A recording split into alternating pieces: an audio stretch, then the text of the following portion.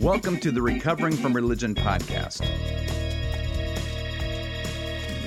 We are a vibrant, international community for those who have questions or doubts about their faith. I'm your host, Tim Reimel, along with my co-host, Bill Prickett. Welcome, everyone, to this special episode in Pride Month, and we're going to be talking about a lot of things, but Bill, 50 years ago, right? Yes. Stonewall riots. Stonewall riots, June the 28th, 1969, the Stonewall Inn in New York City down in the Village.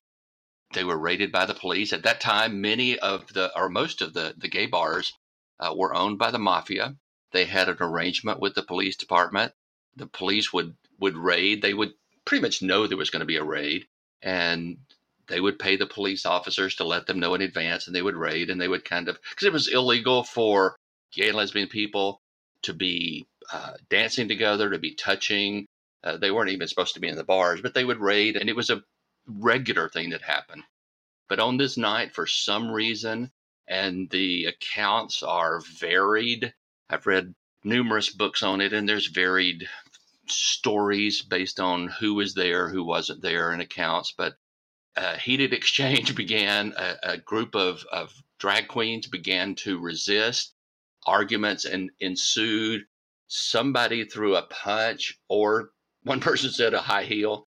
And then the riots began, and they went on for almost 3 days, and they got bigger and bigger. And that many consider to be the birth of the modern LGBTQ rights movement.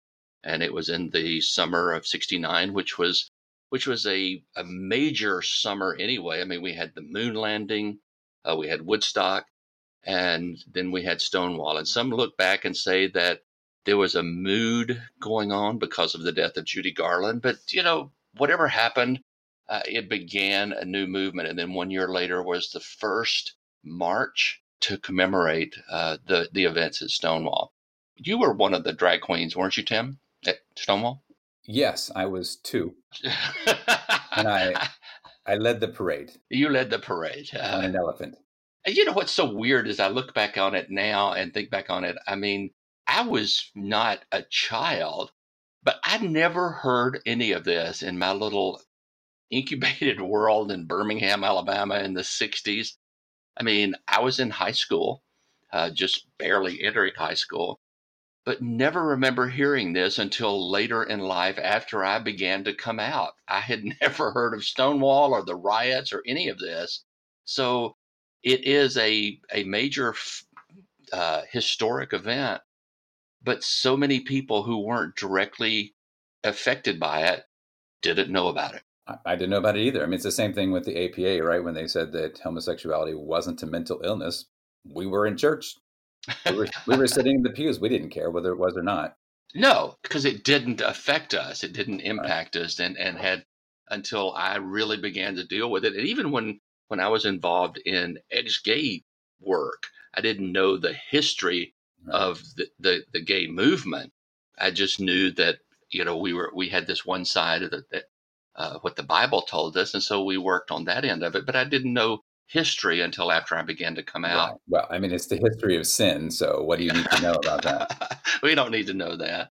But I know the first time I ever visited the Stonewall Inn was in 1998. I had just started dating my now husband, and we went there because being such a history buff, when I saw that was the Stonewall Inn, I said, well, I want to go in and have a drink.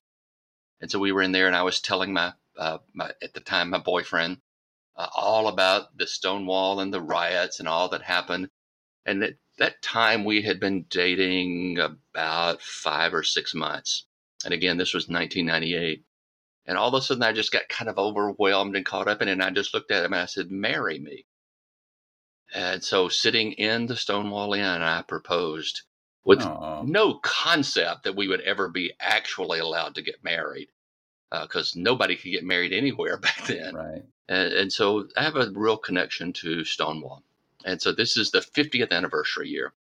What's really interesting about this, a few years ago, I interviewed Troy Paris for an article for Vice that never got published. And we were talking about what it was like because he did the first one in LA.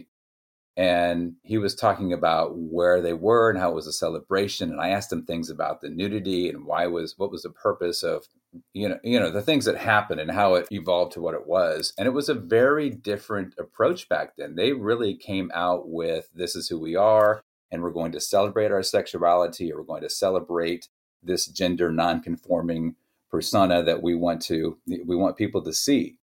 And growing up in the church, of course, we didn't do gender nonconforming. We had very strict gender roles. And even as a gay person, a closeted gay person in the church, and who didn't know what homosexuality was back then, I knew how to act. I knew how to present myself. And I knew that whatever feminine side of me was not allowed to be presented, nor did I want it to be presented, because I wanted to be quote unquote normal. Yes. When I was 4 years old, my biological father left us, and my mother later remarried. I think I was about 7 or 8. And he later adopted me and my sister. But when he came into our lives, I think one of the first things he noticed was he was inheriting this little sissy boy. And so it became his mission in life to get that out of me. And he would do it through he forced me to play sports, and he would take me out in the backyard and we would play ball till I was exhausted. And I mean, I'd throw it again. You're throwing like a girl. You're running like a girl. And so it would just be so abusive to me. Right. And he would do that through forcing me to act a certain way. If he saw me in a stance or anything, he would call me out on it. He called me names. It was so abusive in most of my life. So he was the first introduction to editing my mannerism and my behavior. And I learned since that time I learned early, watch my mannerisms, right. Watch the way I stood, watch the inflection in my voice. And plus, I was raised in the Deep South, and men were men, and this is how you're supposed to act. And so I learned about gender conformity, the certain roles, and the way we act, and the way we talk, and the way we walk. All of these things. Yeah, my family came from the South, so it was the same thing, but it just happened in California. Funny story though. When I was growing up, my sister was really into baseball, so she was the one who was into sports. She actually became a sergeant major in the Army, one of 2% of women to reach that status. And I thought growing up that my dad liked her better because she was the one involved in sports. Many, many years later, decades later, we had this conversation about her involvement in baseball. And he said, I hated it when she played baseball. She was terrible. So I had a little vindication there. I actually got good. I made all-stars in high school baseball. Before I went into high school, it was just our local community baseball team. But I hated every minute of it. I was good at it, Right. But I hated it. And as soon as I reached the point where I didn't have to play anymore, I never wanted to play again. So when I hear people say, well, I don't want to go to church, my parents made me go to church, I'm the same way when somebody says, let's go to a baseball game. I don't want to go to a baseball game. Same here, but it's too many hours wasted, in my opinion. Let's talk about our guests, Yes. our early guests. So we're so excited that we have a team on the podcast now. So we want to introduce to you Sarah Austin, whom, if those of you who have been longtime listeners, the last 7 months, those of you who have listened to the show for years and years, Sarah and Becca came on the show and they told their story, and then Sarah graciously took over the engineering of our podcast. So she goes back and she cleans up all the ums and ahs and cuts out some of Bill's long stories, and she makes me sound intelligent. And which is both of those are a full-time job. Oh, totally. Full-time job. Yeah. My husband just tells me not to talk. So we're really excited to have Sarah on board as our engineer, and Julian Epistata. He's going to correct me in a moment. Julian joined us as our producer a few weeks ago. So we're starting to get our guests lined up and it's organized and things aren't getting lost like they were. So we are very, very excited and very happy to have Julian and Sarah on the team and to welcome them to the show. So thanks both of you for being here. Hey, thank you. Yeah, thank you. So we wanted to talk about this idea of gender nonconforming, and both of you identify that way. Of course, Sarah, you're trans, and Julian, you identify as correct me if I'm wrong, but you're straight, heterosexual, gender nonconforming. Cis man, hetero-ish. Hetero-ish. Okay. Hetero-ish. I love the fluidity of that concept. I do too. Right, but that was not a thing, Bill, when you and I were growing up. Oh, absolutely. As you said, anything that exemplified something other than the man you were supposed to be was quickly squashed. So my question to Sarah and Julian is, you're in the church. How did you present yourself? Was there this non-conforming aspect to you at the time? How did it feel? What was that like for you? Sarah, you want to go? Yeah, so I mean, my story is pretty vanilla, really. I didn't really address any of my gender identity stuff until long after I had stopped going to church. So there was never an intersection of those two things. I can remember like the stories you guys were telling about growing up and all of that talk about, being feminine and girly and how negative those were presented. That stuff stuck in my mind for a really, really long time. But no, it never really interacted with my religious upbringing. Like I know now, looking back, looking on the information that is there, actually reading the Bible, I know that there's a lot of that cultural expectation of gender norms is reinforced biblically in religion. And it's one of those things that I don't remember when I was a kid, a young person in the church. I don't remember hearing that stuff. I'm sure I probably did. And that's the indoctrination of it, right? That it was what it was, and it didn't really make a mark on me. And I think some of it is very subtle as far as how we're supposed to present ourselves. Oh, yeah, for sure. Even little rhymes, snakes and snails and puppy dog tails. What is talk about boys, and I can't even remember the whole rest of it. But we were just told how we were supposed to act, and girls didn't call boys, and boys had to pay for there were just certain things that were. And again, maybe I'm just speaking culturally, because in the South there are all of these gender there's just these expectations of how people respond in decorum and politeness and all of that, and it's all up in how we express ourselves. Hey, Sarah, can I ask you this question? When you before you transitioned, when you were presenting as male, did you have the male mannerisms? Was there any hint of anything else with you? And do you think part of that was, or all of that maybe, was culture? I don't know that I presented any mannerisms that gave anything away. I think I pulled it off really well. And in fact, when at work, before I finally did, when I've started telling people, hey, this is something that I'm dealing with, a lot of times I would make this joke as if, and there's a visual that goes along with it. Sorry, podcast audience. Where if I used to say, and this is all wrong too, but I used to say if there's a hard line between straight and gay, I've got my toes on the line and my arms are flailing in the air. And that was a mischaracterization of a lot of things, because I now see myself very differently as far as my sexuality goes, but that came through the gender transition. And so, I was kind of conflating that in that way, but that was my way to tell people, hey, this is what's going on. And there were some people that, that were not surprised by that. So maybe I was more giving off more signals than maybe I thought I was. Yeah. And Julian, you grew up like I did, like Bill did, where it was a fundamentalist church. And what was your experience there? My experience was learning how to express myself in ways that were sufficiently neutral enough to avoid scorn and labeling. particularly anyone who was feminine presenting, like most people would consider me to be, was suspected of being gay, which obviously there's a strong social bias against that. And in that fundamentalist community, an even stronger bias than in the broader society.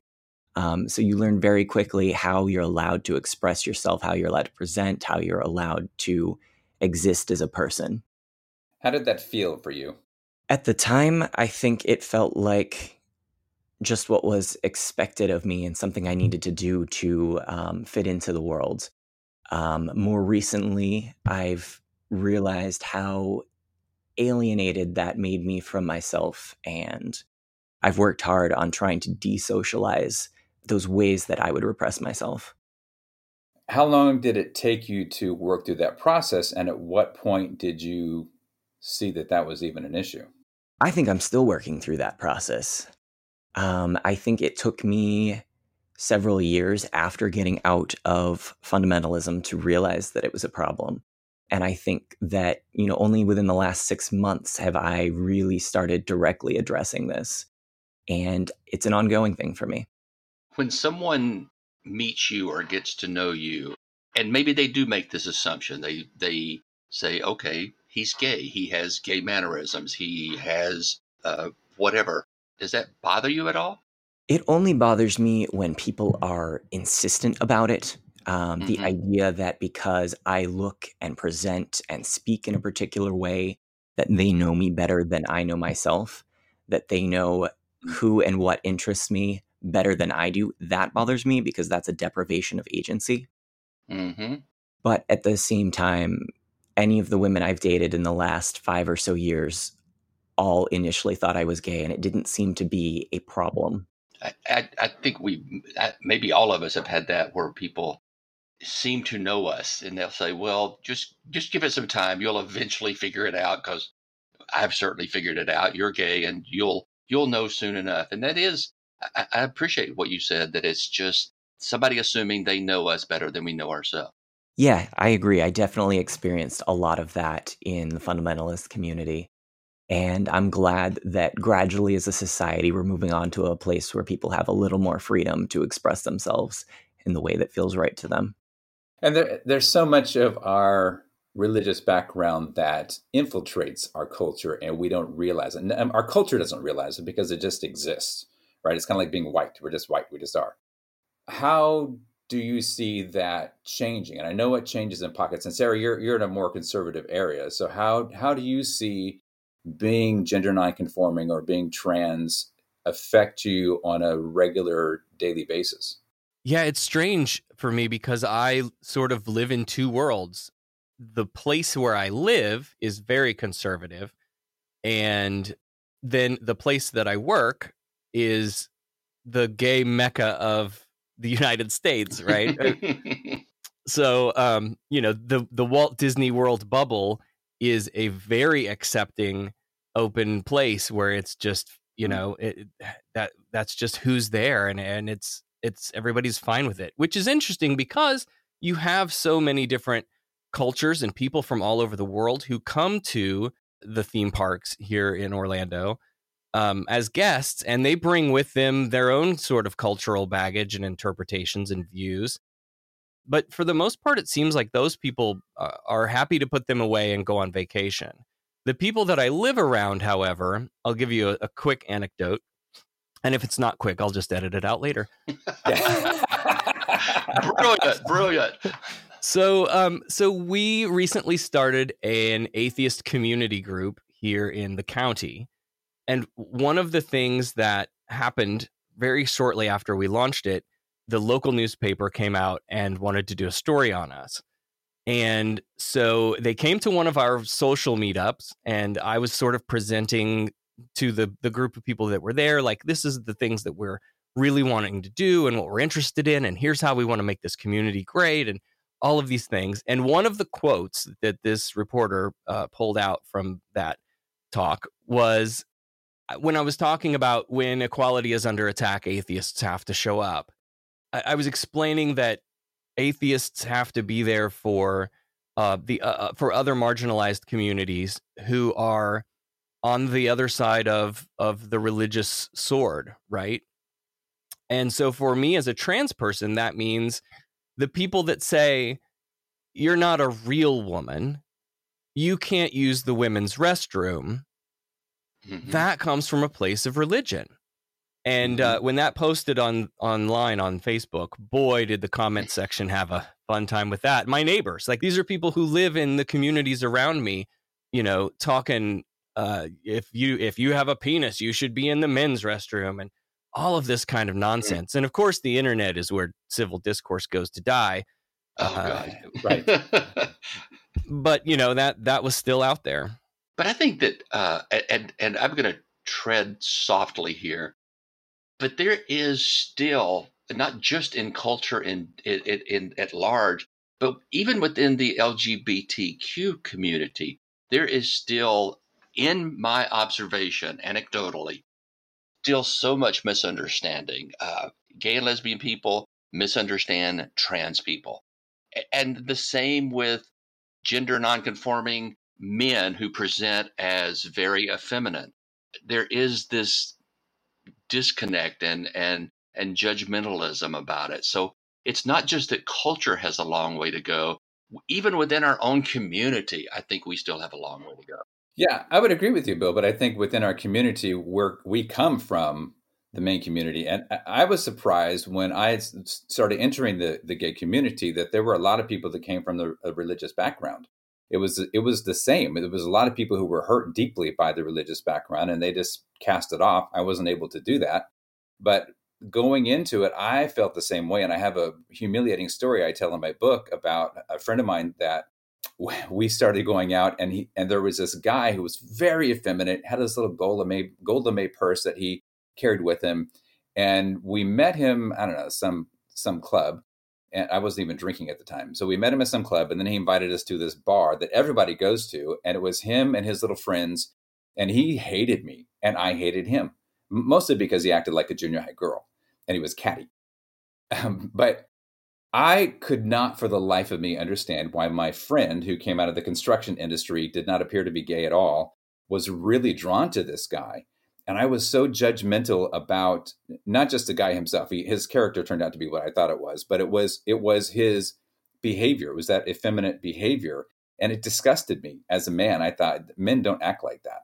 And it took a really long time. And in fact, I think it was that same friend at some point, a few months later, we were sitting down talking, and he said, you know, the way people behave, he said, there's a reason for that. There's a reason why they behave that way. And that really stuck. It stuck with me because I thought, well, why is that? You know, maybe there is more to this. Maybe there is a biological thing happening, and maybe I'm judgmental. Mm-hmm. So but it was my culture. It's where I came from. And I just want to say something that what Sarah was talking about is that, you know, I've been thinking a lot about this lately, especially since we've been doing the podcast, is that there is a move away from the fundamentalist religion that has permeated the society, and it's being led by the LGBT community and LGBT allies.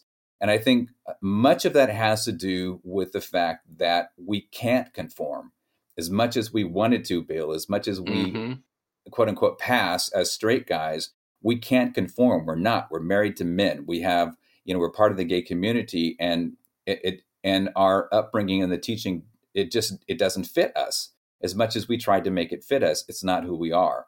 So I think just by existing, we stand against all that is holy, in a sense. You know, all that it represents is that we just naturally stand against that. And because of that, we've had to rethink what we believe, and we've had to deal with the cognitive dissonance and make sense of what our lives truly are in light of the faith and belief and religion that we were raised in, and again, which permeates much of our society. Yeah, because we are merely a subset of culture, society as a whole.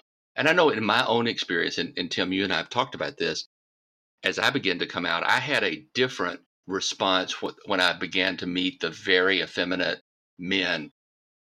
Something inside me reached out after all the abuse I'd received all my life of not appearing feminine. When I met them, it was like such a release in me of, oh, they're so free.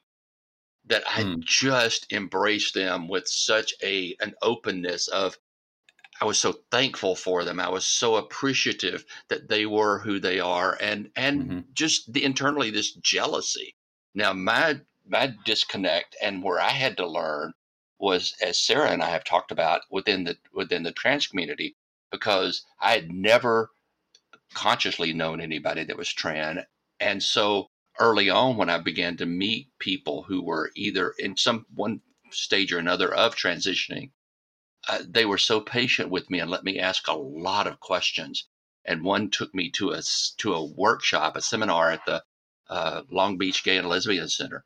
So that was the area that I really had to confront all of my training and background and religion. But the effeminate man, I just so wanted to be that person. Julian, how have you dealt with your past of being involved in the church and now being where you are, getting more comfortable with who you are? What does that look like for you? How is that unfolding for you, and how do you feel as just more authentically? Really what it means is just expressing myself however feels natural to me in a given situation. And ultimately I've had to decide that if particular people are uncomfortable with me the way that I am, that they're not people that I need in my life. Do you find that people are mostly accepting? I find that in the circles I am in now, yes. I still find when I go back to places I used to be in the fundamentalist community, that I still get some very mixed and unfavorable responses. So when you get dressed in the morning, are you really conscious about where you're going and how that's going to look to people that you're with? Not in any way that everyone doesn't think about dressing for the occasion. I am trying to live a life that is free of caring about what other people think in that regard. Are you able to, you talked about having people that you're around. I guess, talk about this. Talk about what you've done to find a community to which you belong, where you feel like you belong there. Sure. So I live in Portland, Maine. I grew up in northern Maine, which was a very religious, very rural area. And just moving, even within the same state, I've been able to spend time in a community where people are free to be more or less however feels natural to them. And that's made a very big difference to me, getting away from certain fundamentalist and very rural cultures and being able to spend time around people who are a little more accepting and a little more exposed to people who aren't like themselves. So going to different things, like I am also a support group leader with Recovering from Religion. So one of the ways that I have encountered people is in that capacity. And a lot of people in the post-religious community have experienced the same sort of things and are able to talk about it. And that helps a lot. And Sarah, what about you? How did you find your place to belong? Did you always feel like you had people around you that supported you, or did you really have to go out and look for that place where you fit in? Yeah, I did. When I was in that small middle of nowhere town in Illinois, I felt very alone in a lot of ways. I didn't have a lot of friends. I was kind of the loner that sat in the I sat in the band room during lunch and played around on a guitar and a piano and I just didn't socialize. I didn't interact with a lot of people. So I didn't have a large peer group to start with back home. And then when I moved here to Florida, it was just I didn't do that with any conscious thought of this is something about myself and I'm going to go to a place that's more accepting. That didn't enter my mind at all. I wanted to work at Disney World. I thought that was going to be the coolest job in the world. And so we loaded up the car and drove to Florida, right? But that was kind of a happy byproduct of that, was that first it forced me to face a lot of those terrible misconceptions that I had about people who are different from growing up in lily white cornfield America. Mm-hmm. And that introduced me to the people who were going to support me no matter what. Right, because this process could be very lonely. when you don't fit the norm. Yes. How do you deal with that? For me, I'm lucky that I have a wonderful wife and kids that, and I'm just with all of the stuff that we're busy with. I keep myself busy. That's part of it.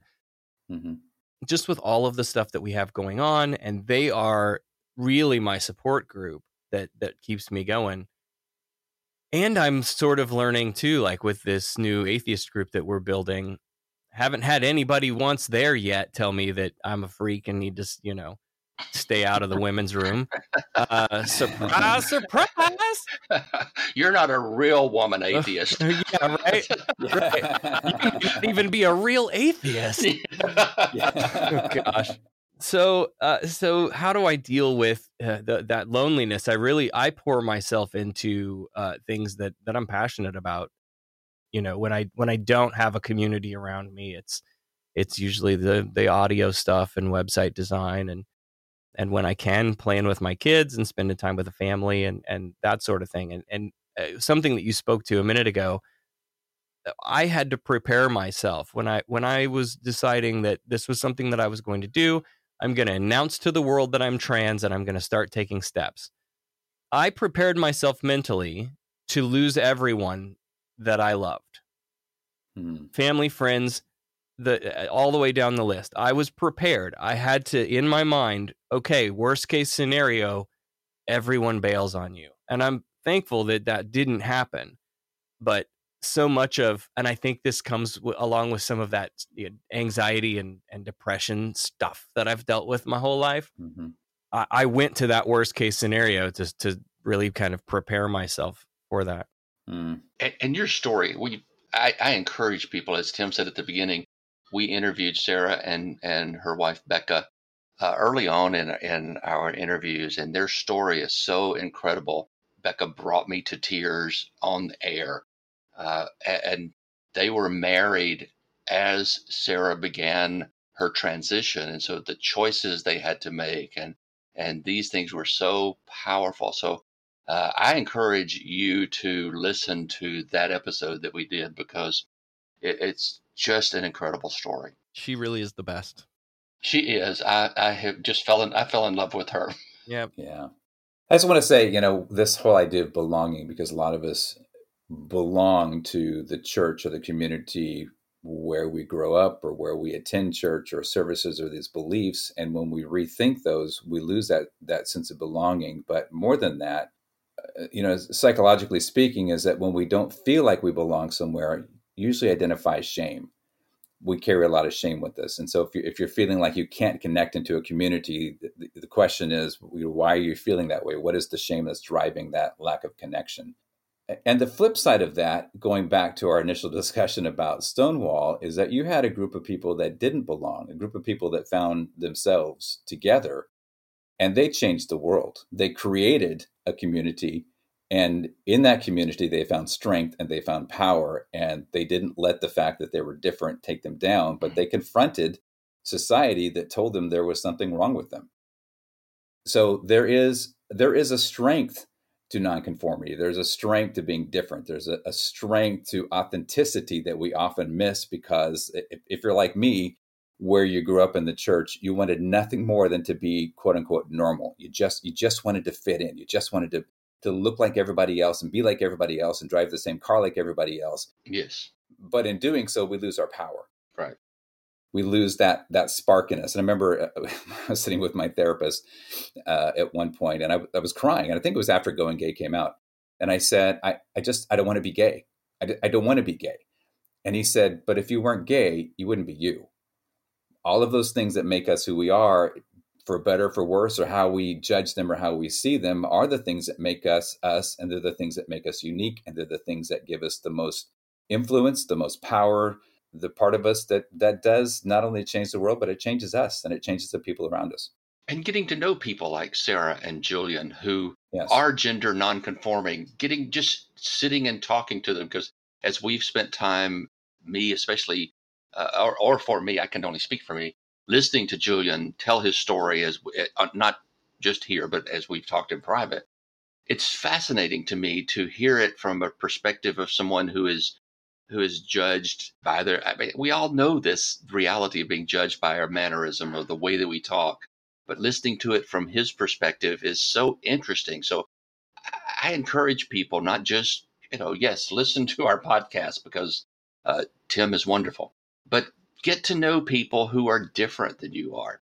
You'll learn so much from them. Yeah, thank you guys. So we are about to interview Dr. Donovan Ackley III. So hang on to this. Dr. Ackley has an amazing story that you're not going to want to miss on this special episode commemorating Stonewall.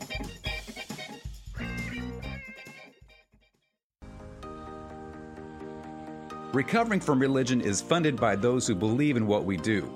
We invite you to support us with a monthly or one-time donation. Go to our website, recoveringfromreligion.org, and click on the donate button for instructions. On the website, you'll also find an extensive database of resources, including links, articles, and videos. We offer 24-hour phone and chat line support, along with the links to meetup groups in 20 communities around the U.S. With our Secular Therapy Project, we can connect you with a professional who offers evidence-based, non-religious treatment. Our partner therapists understand the complexities of rethinking or leaving your faith. Finally, Recovering from Religion is an entirely volunteer-run organization. If you're interested in being a volunteer with us, please visit recoveringfromreligion.org and look for the volunteer tab.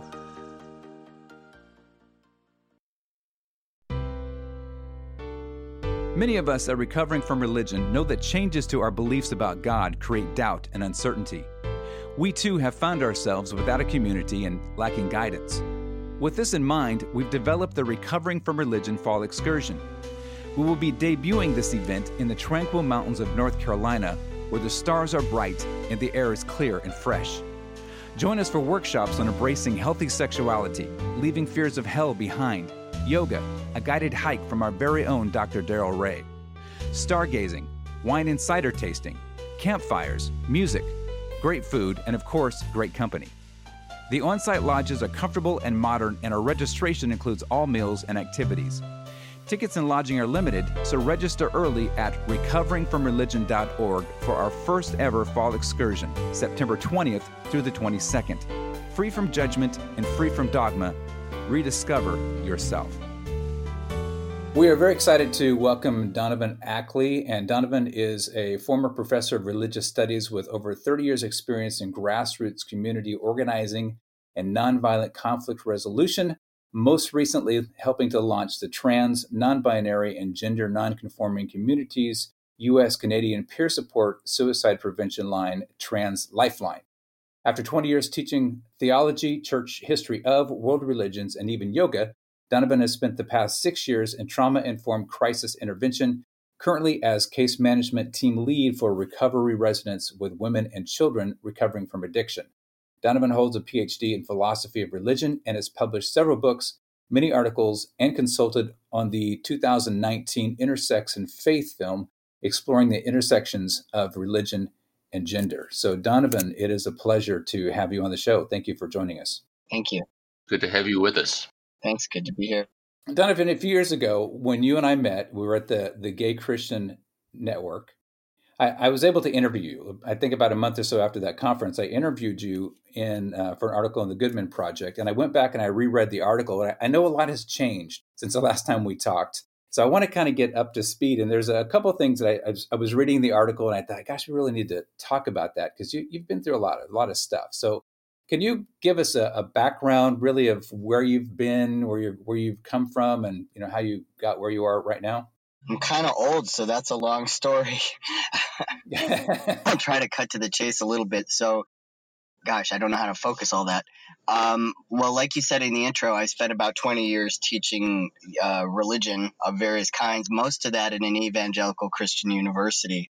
Now, I have an intersex condition, so when I was born, I looked like a little boy to my mom, but the doctor decided I was going to be a girl. So my point is I was raised as a girl. I lived as a woman. And when I was teaching theology, I was living as a woman. I was an ordained minister. Some things are the same. My education, obviously, and my background, but living as a woman, that was something I had to take female hormones as an intersex person. I had to take female hormones in order to do that. And by the time I hit my 40s and start going through change of life, like a lot of intersex people do, I came to a point where I couldn't tolerate those female hormones anymore. I actually got deathly ill. I was on a leave from my university teaching post because really they thought I was going to die. And I had to stop taking the female hormones. I got to stop taking psych meds that I was using for the depression that I was having, living in a way that didn't really make sense for my body or my personality or anything. But anyway, so I got better, which is good. But unfortunately, me getting better also entailed me coming out as not being a woman. And I was married to a man at the time and had been married to a man before that. And so I said, I still love men. That's still my thing. So anyway, that was problematic, to say the least, at this evangelical university. So I was asked to leave in the middle of the semester, and thus began. My students were very upset about that. They didn't want me to go. I didn't want to leave them in the middle of the semester. So I'm trying to cut to the chase. When I met you, Tim, it was because I was involved in a national organization called Safety Net, working with kids on campuses that were religious, like the one I had been formerly teaching at. So LGBTQI students that, in many of those universities were not welcome at all and could not be out of the closet, but would form support groups. And so those of us around the country who had been faculty at places like that, or who were alumni from places like that, tried to sort of mentor and support and advocate for those students. And so I know that organization still exists, but I was also trying to launch Trans Lifeline at the time, which kind of started out as my Facebook page, actually. Mine and another person who became a friend, we got introduced and we were doing the same kind of work, just using Facebook Messenger. I was very much in the news for a while, so Christians from around the world who were trans or who had trans, one very famous family that had a trans kid that ended up taking her life. People would find me from all over the world and they would reach out to me, and I would try to be supportive, because at that time there really just weren't a lot of resources for folks who were trans and Christian and didn't know how to navigate that and that sort of thing. So anyway, I thought, well, if we get a bunch of us together and kind of do this work together, we'll have some accountability. We can support each other in doing it. It'll just be better if it's not just a bunch of isolated individuals trying to do this privately. So anyway, we launched Trans Lifeline. I was able to shepherd that. I had done accreditation work at the university when I was a department chair. So I used that skill set to help get Trans Lifeline accredited by Suicide Prevention. It's the same org that oversees National Suicide Prevention Lifeline. But anyway, so they have a national accreditation now. And so I stepped aside because they're up and running and they don't, it's not my Facebook page anymore, which was my goal. Yeah. So, and now I'm just trying to live life. It was a very traumatic bunch of changes. Spent some time homeless after leaving the university and have had a really hard time finding work and have 2 kids to support. So, I've done everything from working at Home Depot to working as a security guard while doing this national advocacy work. So I'm just kind of trying to just live life, I guess. So let's back up a little bit, because that was a big question. There's a lot to unpack here. I gave you a big answer. I'm sorry. That's okay. Go ahead. So kind of explain growing up, because you did not grow up in the evangelical faith, right? Or if you did, it was a more progressive version.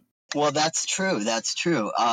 My dad was a student at Kent State University on the day that the students got shot there. So when I said I've had sort of a lifetime of grassroots nonviolent organizing and stuff, my parents were both not really deeply involved in grassroots organizing work, but they definitely, in the past, I've called them hippies. That was my perspective. That may not be the term they use for themselves, but they were definitely invested in social justice. They were definitely living very simple lives and very sort of for the Midwest. I grew up in in Cleveland area in Ohio.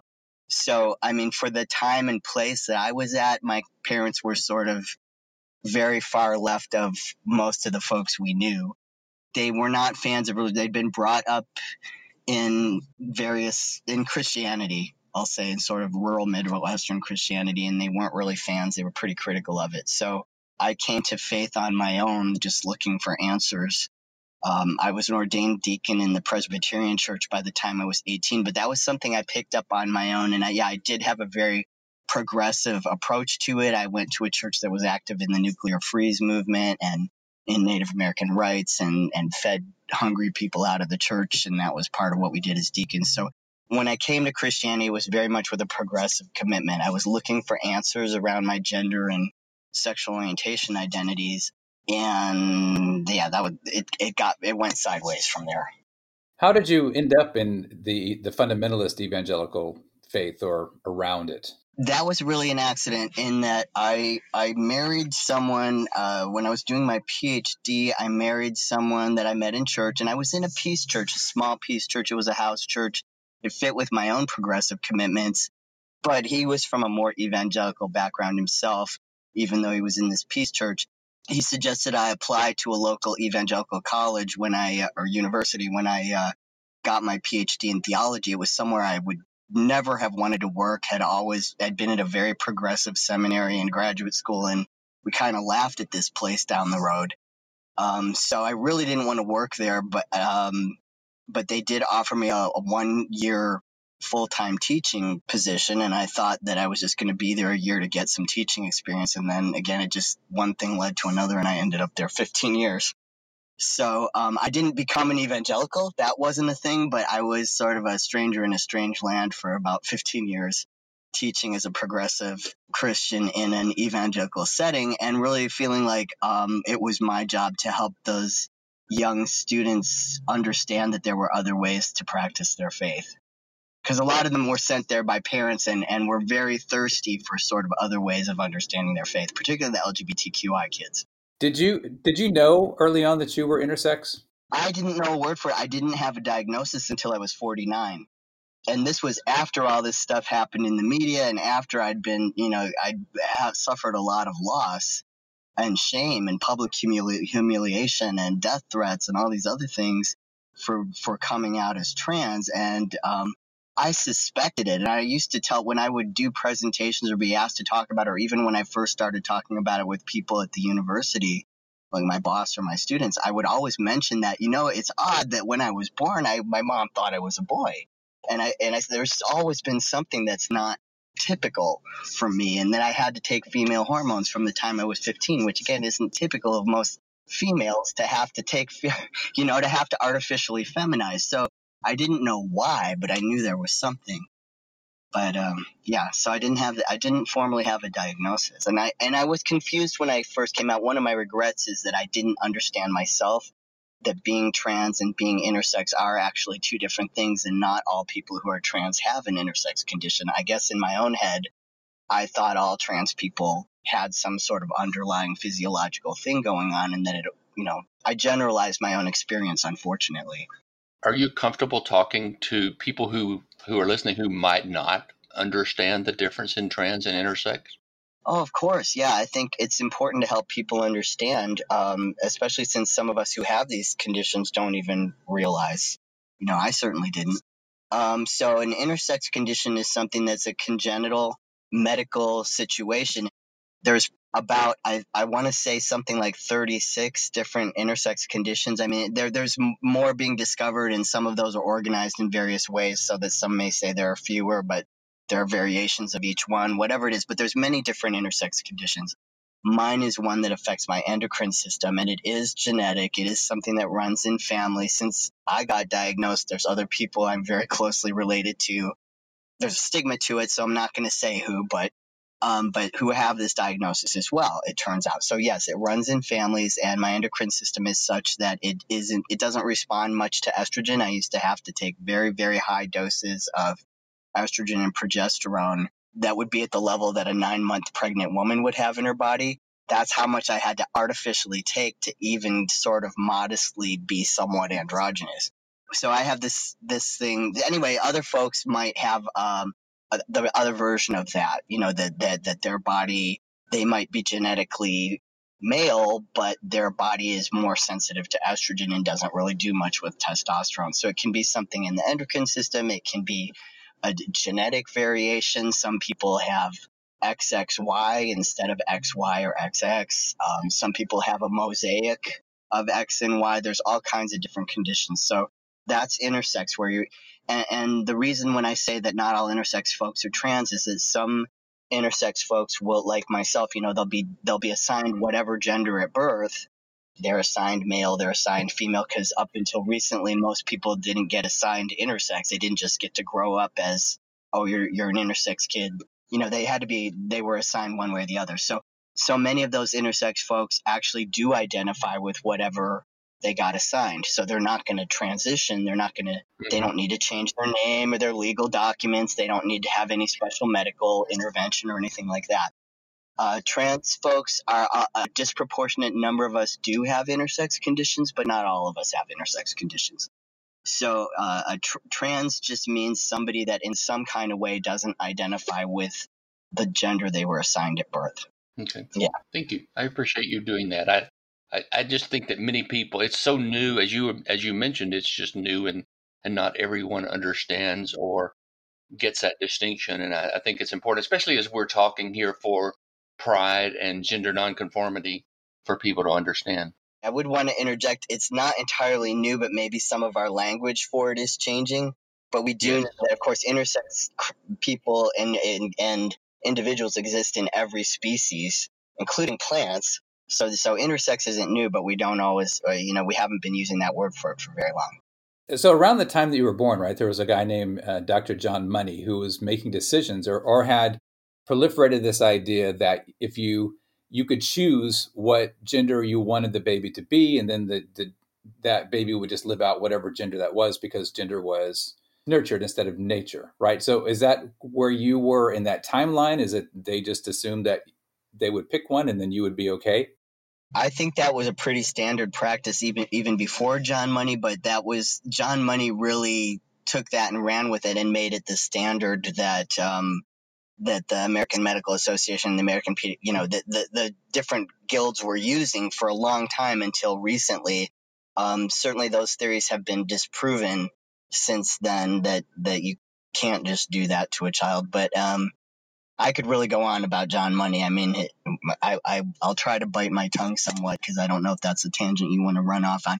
But it's interesting that I was born within months of when that would have had a direct impact on my life. And I think about that a lot. Being a person of faith, I think about that a lot, because one thing that was a real gift to me is that had I been born even a few months later, or certainly a year later, I probably would have been surgically altered, I think, and I wasn't. Many of my younger friends, and not much younger friends, were sterilized as infants. Wow. I went on to have 2 children. Most of my intersex friends are never going to be able to have biological children, and that choice was made for them in infancy or early childhood. So I do feel very, very blessed that I escaped John Money's influence. My situation was just one of socialization and not one of medical intervention until I was 15, and then the artificial hormones, that's something that the recovery from that's a little bit more possible than the surgical alterations. Can you explain, once you got involved in the evangelical church and you have this condition, you have the mental issues, or certainly the cognitive dissonance that's going on, what was that like for you in the church when it comes to predefined gender roles and how they're presented to the church? I was always having a lot of anger and depression around that. And of course, like I said earlier, I didn't know I was an intersex person. So this was truly, I was socialized female. We didn't make over much of that, what we thought of as a funny story about me being seen as a male for just a few seconds or minutes of my life. I leaned into being a female. I was raised as a feminist by a feminist mother, and I did my best to live in the role I was assigned. And when I joined the church, like I said, I joined progressive churches first, but almost immediately I started noticing that it wasn't a feminist organization like what I was used to in my family. Even in the progressive churches, I'd been raised on Free to Be You and Me, and my mother was a charter subscriber to Ms. Magazine, and I was raised with Now and rallying for the ERA and things like this. So nothing could have been more different to me than the church. So just navigating that, and especially being called to ordination. Like I said, I was ordained at 18 as a deacon, and that wasn't a huge deal in the Presbyterian church as someone that was perceived female. But as I continued to progress through life, continued to try to understand gender was my focus, really, as I was trying to understand this faith. that and violence, to understand gender and violence and how things had gone so far afield from what I was drawn to in this faith and how it was being lived out, at least in the United States. I know I'm really all over the place. I had very intense feelings about it. It was just a lot of anger, a lot of confusion, and a lot of they're not doing their own religion right. What gives here? And then, of course, right after I became a Christian, that was in the mid '80s. AIDS broke out. The moral majority got excessively focused on gay men and AIDS, and in such a hostile way. And everything in me screamed how wrong that was and how that didn't make any sense at all as part of this religious community. So that became my sort of obsessive focus to that's how I ended up getting a PhD in religion. Was I wanted to read the Bible in the original languages, and so I went where they had the only copy of the Dead Sea Scrolls outside of Jerusalem at the time, which was out here in California, where I live now. I know I'm sorry. There's a lot I could say about it. I got very, very focused on sort of how do we reform the church by bringing it back to what it originally taught and practiced around gender and sexual orientation, probably more than any other issues. Well, when you came in, when you were talking about it in the 80s and the church, I actually posted on my Facebook page today a cartoon by the Naked Pastor. He's a cartoonist that I just so admire his sense of humor, and he posted one today that says, "Ever since I became an evangelical, I can't stop obsessing about what other people do with their genitals."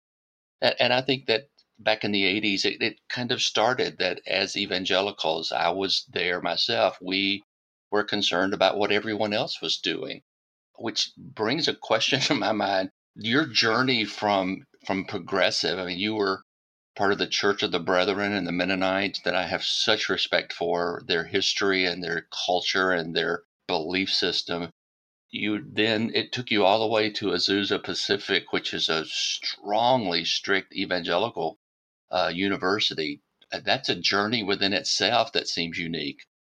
Right. That's why I was mentioning earlier that what happened with that was I did not want to work at I didn't want to name names, but since you brought it up, that was the university down the road that we laughed at in my seminary and grad school as, who would ever teach there? Who would ever go to school there? It didn't have any credibility as a scholarly organization in the 80s, and I'm going to bite my lip about where we are today, but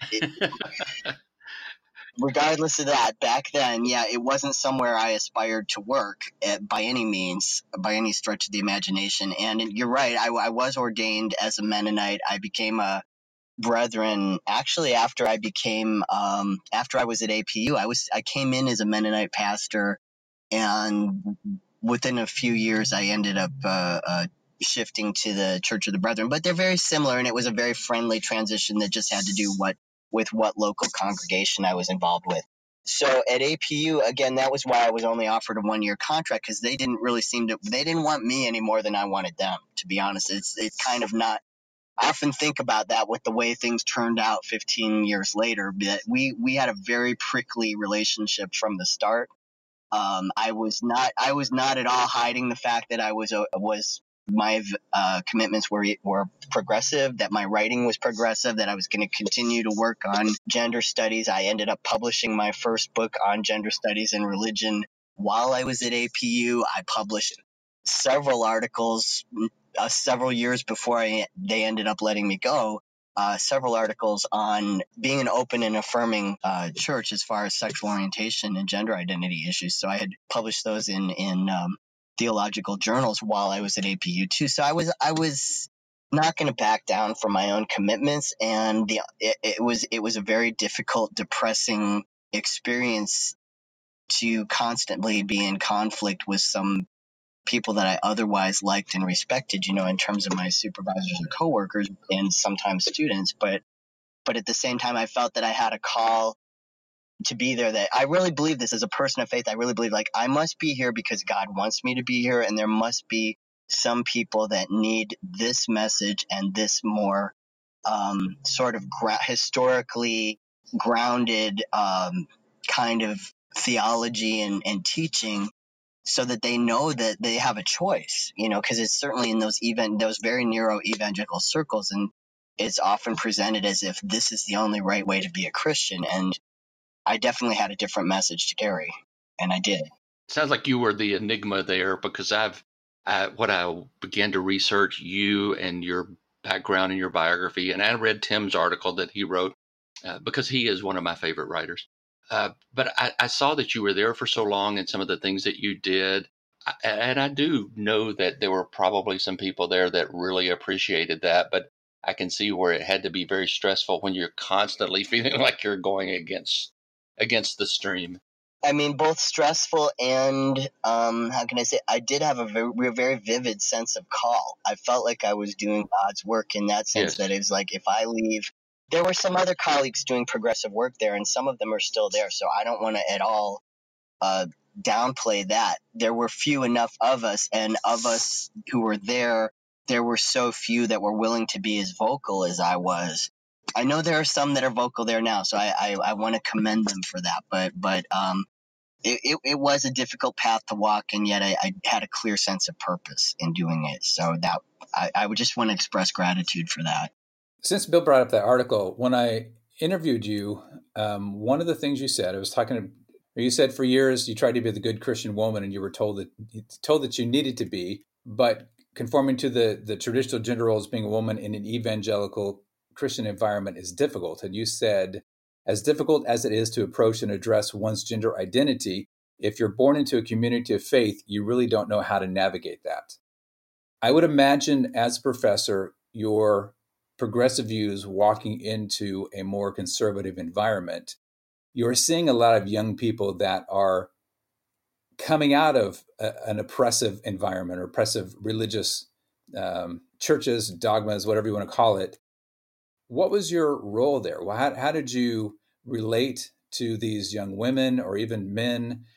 And what was your approach to them when you saw a conflict between who they felt they needed to be and who they were?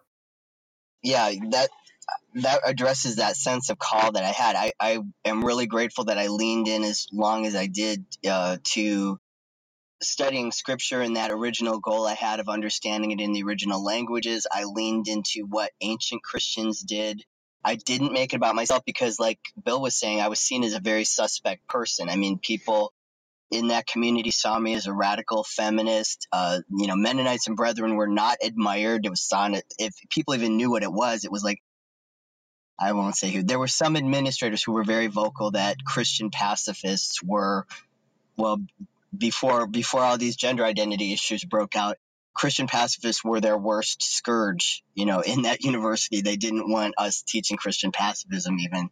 So to talk about gender and sexual orientation issues and things like that, it was important for me to always be able to lean into, this is what scripture says, because they could take that seriously. I guess that's what I was trying to say. I'm not making it about myself because I was suspect. So it wasn't about sharing my own story or my own opinions, because that would, if anything, bias students against whatever I was trying to say. So it really developed a deep love of, the ancient Christians and the church before the split between Catholicism and Orthodoxy and Protestant branches of Christianity. So to look back in that first, 1,000 years or so and say, okay, now here's the church, here's the roots of the church, and especially the church before Constantine, and be able to say, this is what was going on, here's what's taught. I'd have the students a lot of times read really ancient texts with me, and we would read them out loud, and those would be, instead of the newer stuff, this very ancient stuff would be the core of what I taught in many, many classes. And I didn't have to comment on that a lot. They would see for themselves that Christian pacifism, egalitarianism, and a very different way of navigating gender that was definitely part of the ancient world. And I would bring in commentary as well, especially for gender that needed to be expressed more explicitly to help them. I remember teaching Augustine one time, Augustine's Confessions, and in the 3rd chapter, he talks about the love of his life, who was a fellow university student. And I spent a full class session, just focusing on the first part of that chapter 3 in the Confessions and saying, you do understand that in ancient times, the university was not co-ed, right? He's saying that the love of his life is another guy. And I'm saying this, I was saying this literally in the prayer chapel, and it's an outdoor prayer chapel of the campus, of this evangelical campus with the evangelical. The women were kind of okay with it, but the male students were looking at me like, you're not really saying what I'm saying. And I just sit there silently and keep looking. You do understand that, right? You understand. It was, yeah. So those are the kinds of things I did, I let the church speak for itself. Well, what's funny about that is when I was in church around the time part of the time you were teaching is that we looked at Azusa Pacific as a very liberal college. Mm-hmm. It wasn't teaching the conservative ideology that we believed. And, of course, we came into it thinking that our way was right and had always been that way. Right. So I can imagine what they must have gone through bringing you in, and they're kind of holding their breath thinking, I don't know what's going to happen here. But yeah, so the flip side of that coin is that they were just as afraid of you. I wasn't afraid of them. I was always ready to get fired anytime. I did not want to be. I can't stress that strongly enough. I mean, I was me. Like, regardless of the fact that if you had walked past me at that time, you would have seen a person in a dress. It's still me on the inside. It's very same commitment, same everything. Yeah. Same mindset. So it was very uncomfortable for me to be there. I always thought of it in terms of reverse mission. I just didn't want to drop that phrase in this. I don't know if y'all are familiar with that or if that's triggering or whatever, but that's how to use language that they used. That's how I thought of my work there. And I was more than happy to get let go. I didn't want it to happen in the middle. I didn't like the way it happened, to have it happen in the middle of the semester. I never thought it would go down like that. And so publicly. Yeah, I didn't. Right. Very few of us get our terminations on national news. So no, that was the worst. No, the students meant well, but then I was in the public eye for a couple years after that, and I'm a very shy person, so that was very awkward for me at best. But yeah, I mean, I figured we'd end up parting ways. It's either they were going to come around. This is what I thought. I know what, it's God's will, one way or the other. I'm here to help them either do better, and we can see that we both love Jesus, we both loved scriptures, and if we can just talk this out and we realize what they actually say. And at that time, I believed in reform work. I don't really believe that's possible anymore, at least not in the way things are currently in the U.S. But at the time, I was very committed to reform work, and I was open to that happening. At the same time, I was enough of a realist to say, they're clearly not happy with the things that I need to do to be a good teacher. So at some point, they're probably going to let me go. Right. Donovan, when you say reform work, can you expand on that for me? Because you said you assumed that we understood it, and I'll just admit I don't know exactly what you mean by reform work. Sure, of course. For one thing, I was coming out of the tradition of feminist theology. And so this is really what I'm drawing. When I say reform, I'm really thinking about that, to be honest with you. So in feminist theology, there's these three schools of thought that you can kind of either sort of collaborate with people the way things are, sort of, not really, maybe you've conformed to the status quo. I don't know. Then there's that sort of other end of the extreme where it's like you're so radical that you're like, you know what, this institution cannot be transformed. It's beyond redemption. It's too sick and toxic. There's not enough value here to redeem it or to try to work with it. And then that sort of middle path is that reform path where it's like, okay, I know this is a patriarchal. It's gone on a patriarchal path. Maybe even its roots are patriarchal, but there's also some egalitarianism here. And if I dig deep enough and if I work enough with folks who are interested in collaborating and dialoguing, then maybe we can make something healthy of this either again or for the first time or whatever. So I was in that middle school of thought. The whole time I was a Christian, I could see the dangerous elements of, patriarchy and misogyny and definitely homophobia after the AIDS crisis hit and things like that. But I really didn't think that was part and parcel of what Christianity actually was, or Judaism, any of the any of those religions of the book. I was like, there's so much good here too. And I did believe it was divine revelation involved in that. And I did believe in a, non-gendered spirit, a whole, bringing life.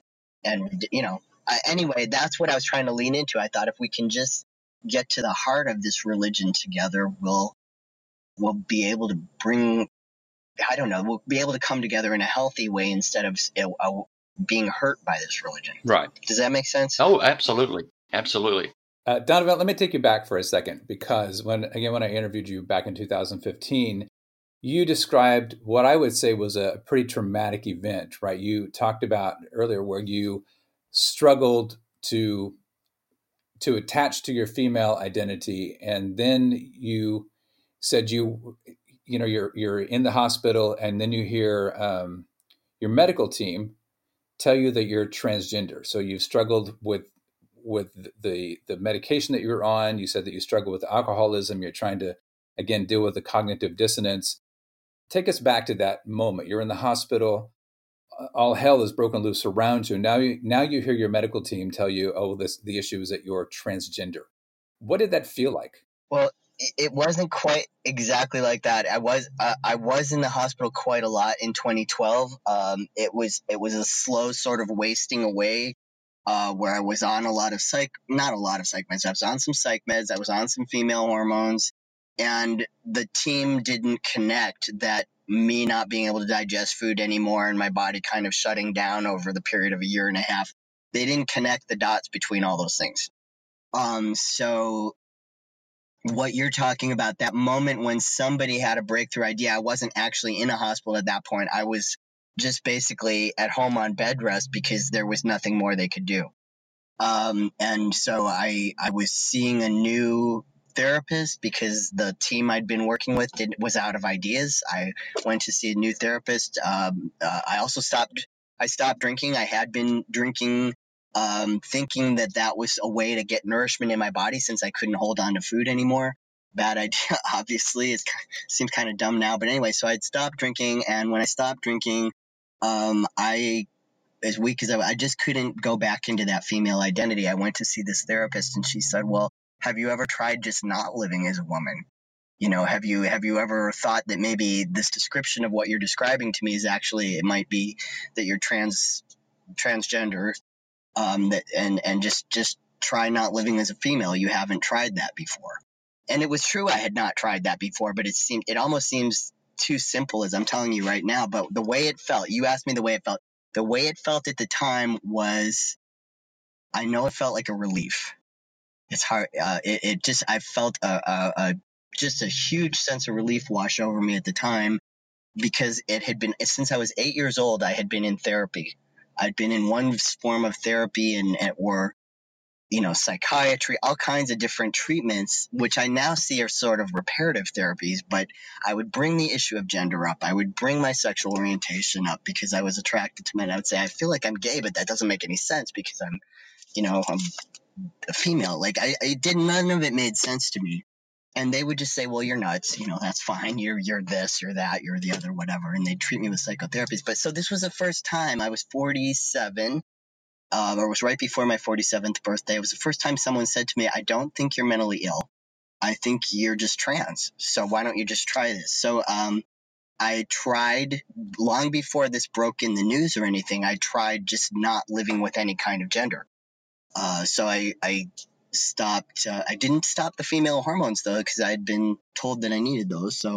But I did taper off the psych meds, and I got enough relief from the mental anguish of living this false life and just being able to, my spiritual mentor at the time said to me, have you ever tried praying thank you for God making you this way? And I'd never done that either. I had done the thing that Paul talks about, praying to have the thorn in my flesh removed. I'd done nothing but that. Much anguish. I have scars all over my body still from, I literally did penance because fasting and prayer didn't make it go away. So I literally did self-injury to have crosses carved all in my skin from many years, from the time I was 16 till I was in my 40s, really trying to make these prayers stick. And I know that sounds out. This is one reason they thought I was mentally ill, and I know that's unbalanced behavior. I don't do that anymore, obviously, but it's, I was that unbalanced. I was trying to make it work, and her and my mentor saying, how about try not living as a female and maybe even being thankful to be different. It lifted all that anguish. Right. So I didn't suddenly turn into a man. I didn't suddenly start living as gay. I didn't even suddenly come out, but I was relieved of the anguish. And I've never taken psych meds since then. And I've been physically and mentally much healthier. So not growing up in the fundamentalist faith, I mean, it doesn't have that, it doesn't mess with your head like it does for those of us who did. But nevertheless, you have your PhD in theology. You have this long background or long history in the Christian faith. Did you at some point, or do you at some point, question the authenticity of your faith? That's a really good question. I would say yes. I think I did. I've had times of doubt. I want to say, I mean, again, I'm kind of oldish, I'm in my 50s now, so I can't say for sure, but I want to say that I've always had. Wait a minute, oldish? I'm 67. I'm 67, so I'm gonna click off now and go to bed. No, come on now. I'm just teasing. It's a lot of time. How about this? For someone as wordy as me, that's a lot of stories. I'll put it that way. Oh, listen, we're kindred spirits here, not just in our theology background and training and all of that, but in our stories. Yes. So I'm just trying not to paint an inaccurate picture, but I do believe that I've always had times of intense doubt because the biggest cognitive dissonance has been the behavior of the church, whether it was when I was trying so hard to live as a woman and feeling this pain of I'm doing everything that you're telling me I have to do to be a quote unquote Christian woman, and yet I'm so miserable, and yet, you still flipping hate me. Clearly, the way they treat women is so abysmally awful. And trying to be a theology professor, I mean, I would have students that say, well, you can't teach me because you're a woman. And of course, knowing inside myself that it's like, well, me being a woman is a little bit, that's a little bit of a wonky assessment anyways. But even if it were true, it doesn't make, it was just a lot to hold. All right. It was a lot. I had a cognitive dissonance with the Christian faith all the time. And I would keep coming back to the way I feel when I pray, when I meditate, when I read the original scriptures, and particularly to read the Hebrew scriptures in Hebrew, maybe because I don't know it that well. So it's kind of a mystical experience for me because I can't intellectualize it because I don't know those languages that well, but I get just enough that, I don't know. Let me get back to your question. The question really is, since I've come out, I don't have to be a teacher of doctrine anymore. And I'm not a minister anymore. So it's really freed me to experience faith in a much different and more open way that doesn't always have to be it. I don't feel like I need to have answers about it. I describe myself as post-sectarian now. I don't need to be part of any particular religion anymore. And sometimes I don't have a theistic faith. Sometimes, I definitely could describe myself as spiritual and not always religious. So let's talk about your leaving. And I have to tell you that as your Facebook friend and having watched your story and read your articles, it was painful to watch. It was painful to read some of the stories that you'd been through with ending up homeless. And, I can only imagine as, going from this middle-class existence with, you had your husband, you had your children, and then all hell breaks loose. It's all over the national news. And now you have a hard time finding a job. What did you feel like? What did you go through with your faith experience? What were you feeling in that moment? Besides, I would assume the unfairness. What was that experience like? I think that's part of the reason that I guess I might have thought that I would burn bridges with my faith. But honestly, the experience of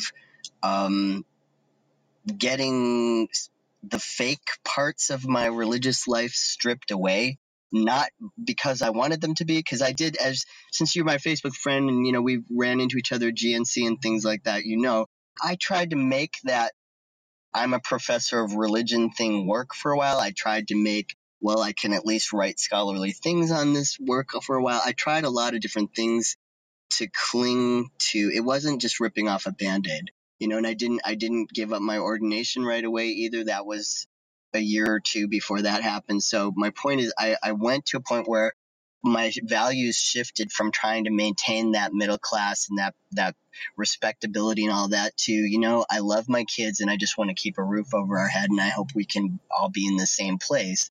our lives got more and more and more simple. I started working as a security guard. I started working freight at nights. I worked as the church janitor at a church that I'd used to preach at, and that where I'd been a theologian and things like that.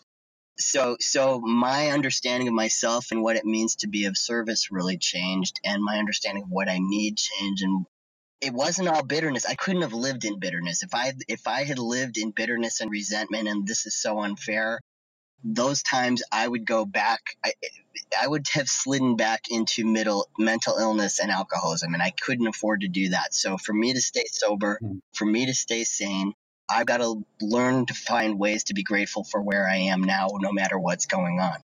I mean, and that's the kind of faith too. So it's that very experience that you're describing, even getting to the point where I was sleeping in my car for a little while, or now, staying with friends. It deepened the friendships. It taught me that I can ask people for help. It's definitely humbled me in much healthier ways. I think I'm a much better person. And, I don't define God the way I did when I was definitely in an evangelical Christian setting. But if there's, let's say, some force in the universe, maybe it's just love in the way humans sometimes, transcend our pettiness to do good things with each other and for each other. I believe in that more now. I don't have to force that. I don't have to find it in a book. I don't have to teach it to other people. I don't have to define it.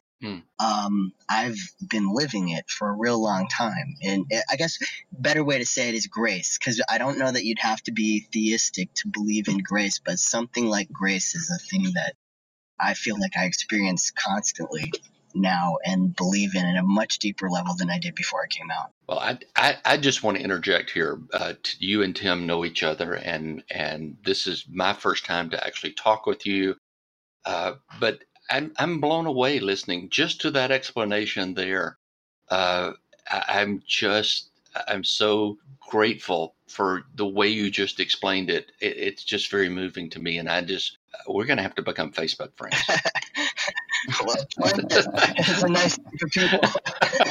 I do. I appreciate that. I do.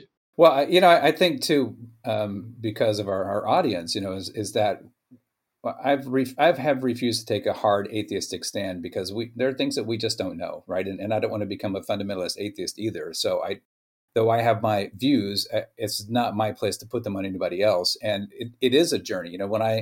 When I first came out and had gone through conversion therapy and was dealing with the trauma of all of that, I did spend a time thinking, well, maybe God is this or God is that. But, I mean, now I could tell you that what we understand in the Bible simply was not true in the evangelical faith. But beyond that, I mean, we don't know. I tried to learn as much science as I possibly can and live by what we know. But let's be honest. I mean, as human beings, our cognition is such where we really perceive a lot of things around us and we don't have an explanation for it. And I realize that sometimes they call this the God gap, but there are things that we don't know. And I don't have a problem with people who say, I live a spiritual life or I choose to believe in whatever. To me, the issue comes in is when we start to mistreat each other because we feel like we've heard from God and we have the answer, and that's what we're going to put in everybody else. And I think, what you talked about, Donovan, in your experience with being in the college is that's one of those occasions when that's what it was, is that we have the answer, we know what is true. And regardless of how you feel and the medical conditions that you have, none of that is really true because the Bible says whatever, right? And those are the things that are so damaging to people that destroy lives. So I agree with Bill. I appreciate what you had to say about that, and it really lets people come to their own conclusions and end up where they want to end up. So let me ask this: is that in this episode we were talking about gender nonconformity, and you work with that, right? You work with traumatic experiences. What would you advise people who are in that situation where they're questioning their gender identity and maybe they've come out of a church or an organization that has tried to put them in a more traditional role? How would you advise them and where can they go for help? I think that is really the most important question. And I still believe now what I found to be true in my own journey and what I found people coming to me for many years, I still find it the most effective thing, and that is simply peer support, to find other people that have been through this before you, because it's, even though that was dropped earlier in this podcast, it's not new. It really is not new. Even being trans is not new. Certainly, like I said, being intersex, that's a biological diversity issue that exists in every species and has through all time. Being trans too, being, like being gay. I mean, there have always been diverse gender identities. There's always been diverse sexual orientations. So, to find other people like yourself, and thank God that was the wrong phrase to use. Thank goodness in this day and age, we can easily find other people like ourselves using social media, using the internet. But one reason we founded Trans Lifeline, that was so important to me, and I was willing to not look for other work and do that church janitor work and that Home Depot work and that other stuff that I was doing so that I could focus on this, was that there is this, among others, Trans Lifeline is one, but there are many trans and TGNC and intersex peer support resources that you can easily find on the internet. There are even organizations like Trans Faith that have been around for quite a long time that include an intersex division, that include people all across the trans spectrum, from people who are recovering from religion, people who still want to be connected to their religion, and it's all different religions, and including people that are spiritual and not religious. So Trans Faith is definitely sort of a hub network for those kinds of resources that I would recommend. Yeah, we can definitely do that. Donovan, thank you so much for being on the show and talking to us. I've actually learned a lot from you just by listening, and a lot of things I didn't know. So we appreciate your continued work. I appreciate being a friend of yours and being able to be a part of your life and watch the changes and the growth and the challenges that you've given to me. So thank you so much for joining us. It's my pleasure. I just want to thank that. I'm glad I got to meet you. I appreciate getting to meet you. Thank you for being here with us. Thank you, Bill. Good to talk to you both. Thanks for listening to this episode of the Recovering from Religion podcast. If you have questions for either of us or suggestions for future topics, you can email us at podcast@recoveringfromreligion.org. If you think you'd like to be one of our guests, we have a form on the podcast page of the Recovering from Religion website. We'd love to hear from you.